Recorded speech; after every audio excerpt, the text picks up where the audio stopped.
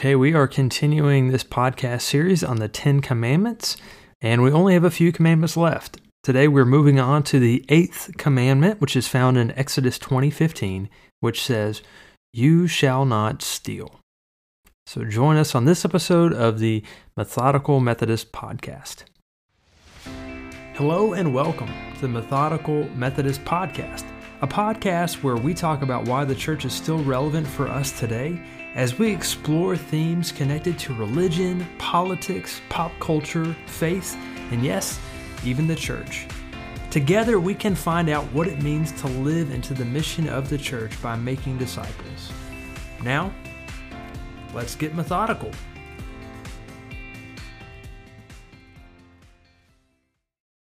It seems that this 8th commandment, "You shall not steal," is closely related to the last two commandments, which are, "You shall not bear false witness," and "You shall not covet."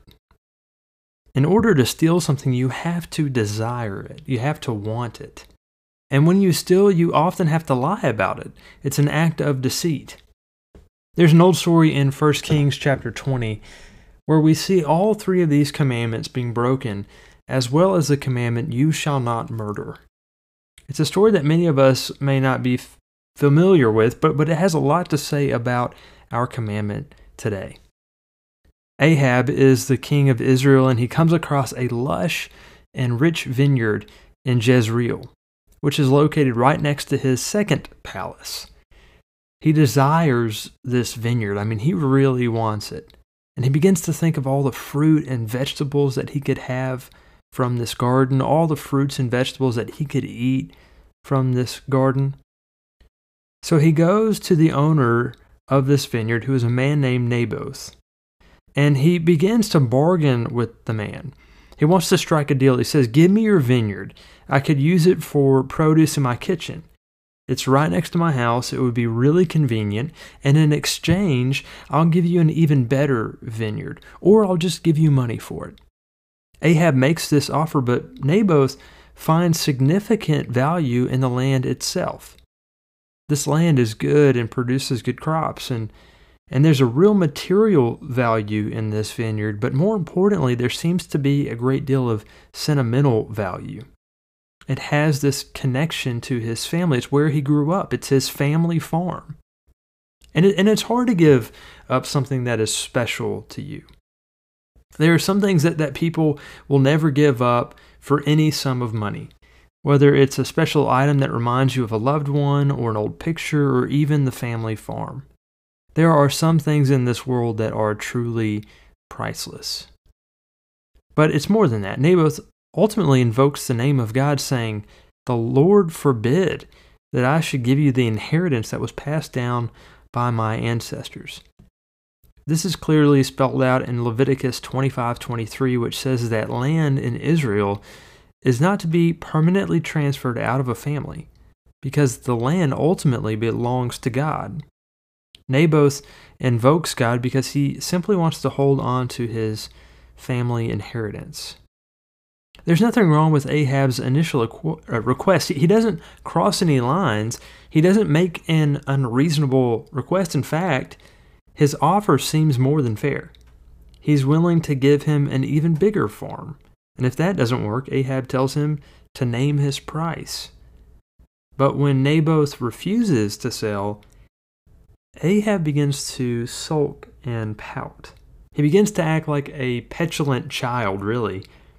He goes to his bed, he buries his face in his pillow, and he refuses to eat. We get the idea that this is not the most mature king who has ever ruled the kingdom. Can you just picture this little king curled up in his bed?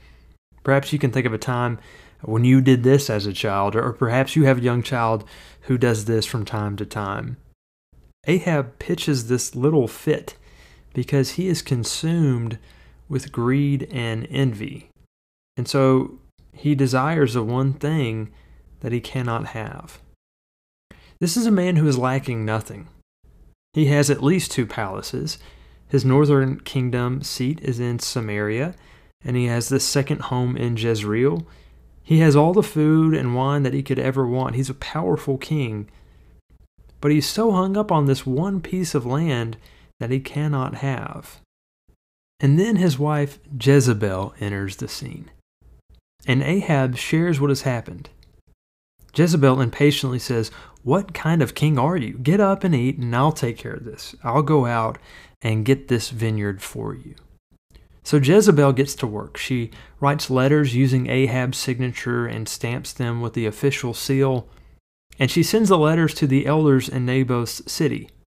She has them carry out a plan to bring about false charges against Naboth and have him stoned and killed. And unfortunately, her scheme works. Naboth is wrongfully accused, charged, and killed. Jezebel goes to Ahab with the news, and she says, "Okay, Ahab, Naboth is dead. The vineyard is yours if you want it."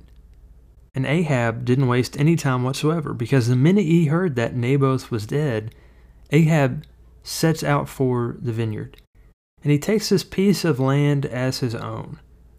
There's a sense of entitlement in Ahab's response to hearing the news of Naboth's death. There's no regret, there's no sympathy, there's no contrition. Ahab is just happy because Ahab gets what Ahab wants.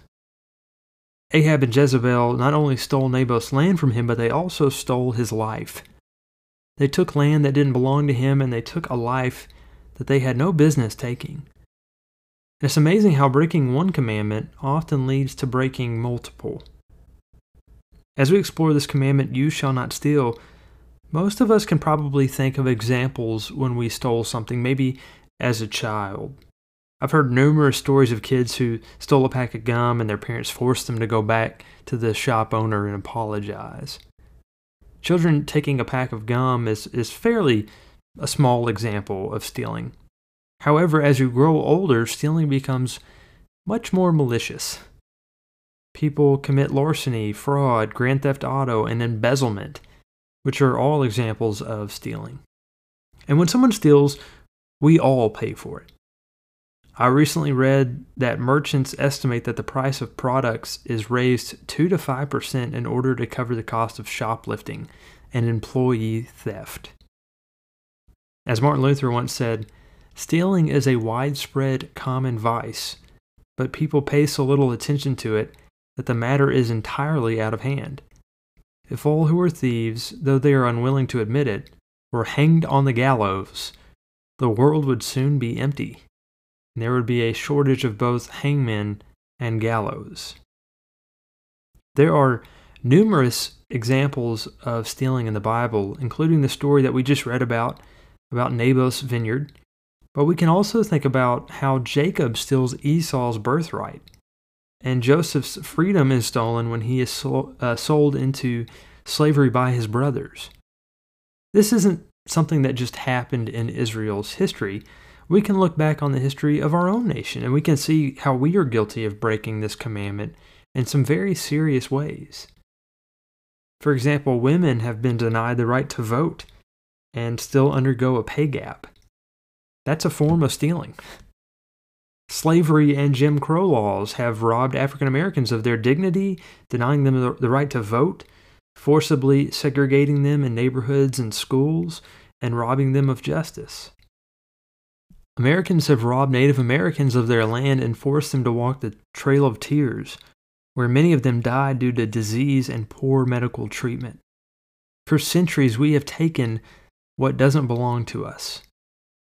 This is a big issue because stealing isn't just a sin against our fellow neighbors, but it's a sin against God.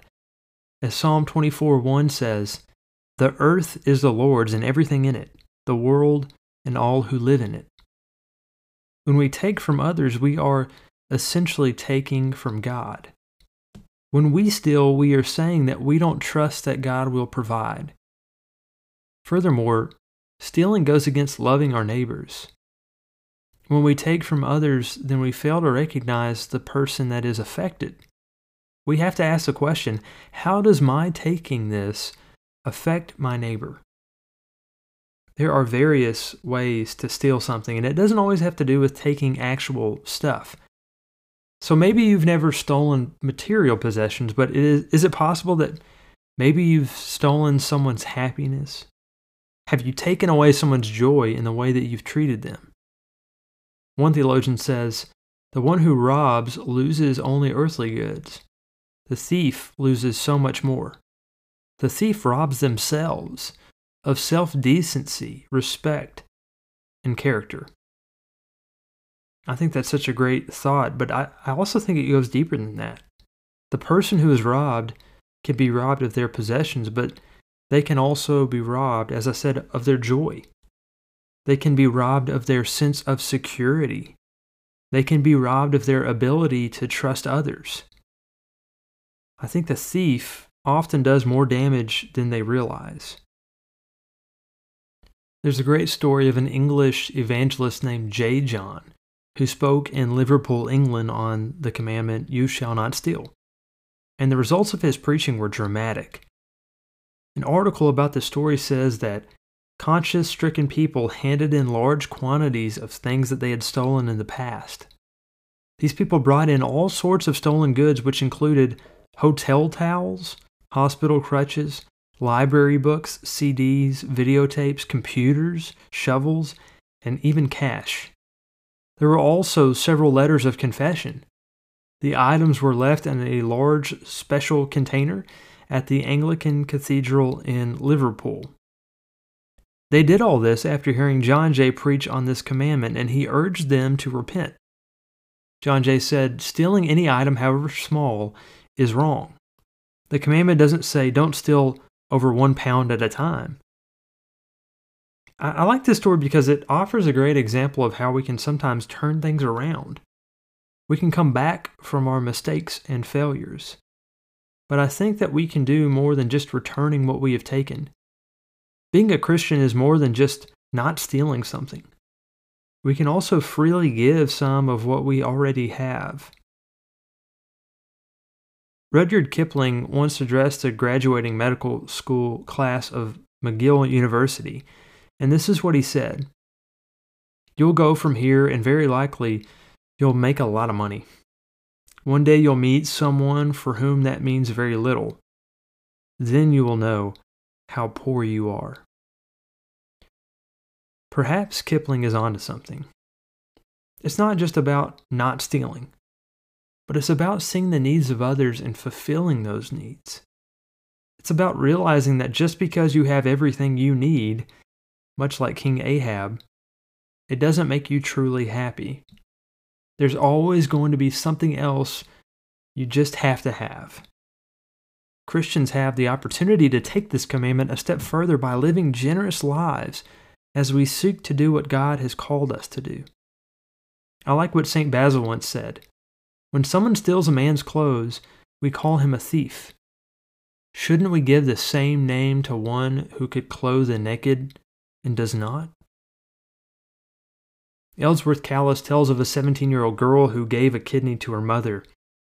She did this to show her mother that she loved and cared for her. The young girl put herself through surgery and pain. Callis notes that even though she was still recovering from the surgery, she looked jubilant. There's power in giving instead of taking, because generosity requires us to give of ourselves. By doing this, we enrich the lives of those around us. This story about King Ahab concludes with the prophet Elijah calling Ahab to account. Ahab probably thought he had gotten away with it, but the one who had Naboth falsely accused is now being accused himself. The prophet Elijah essentially says, "You may think you got away with this, but God knows what you did. God knows you have murdered. God knows you have stolen." We remember that God offers this commandment as a way to ensure that we refrain from taking advantage of our neighbors. But how can we take it a step further and find ways to reach out in love and generosity? How can we give instead of take? How can we live up to this commandment and care for those in need? We can love our neighbors by giving freely and generously to those in need. Thank you for listening to this episode of the Methodical Methodist Podcast. If you have enjoyed this show, I hope you might consider heading on over to iTunes to subscribe, rate, and leave a review of the show.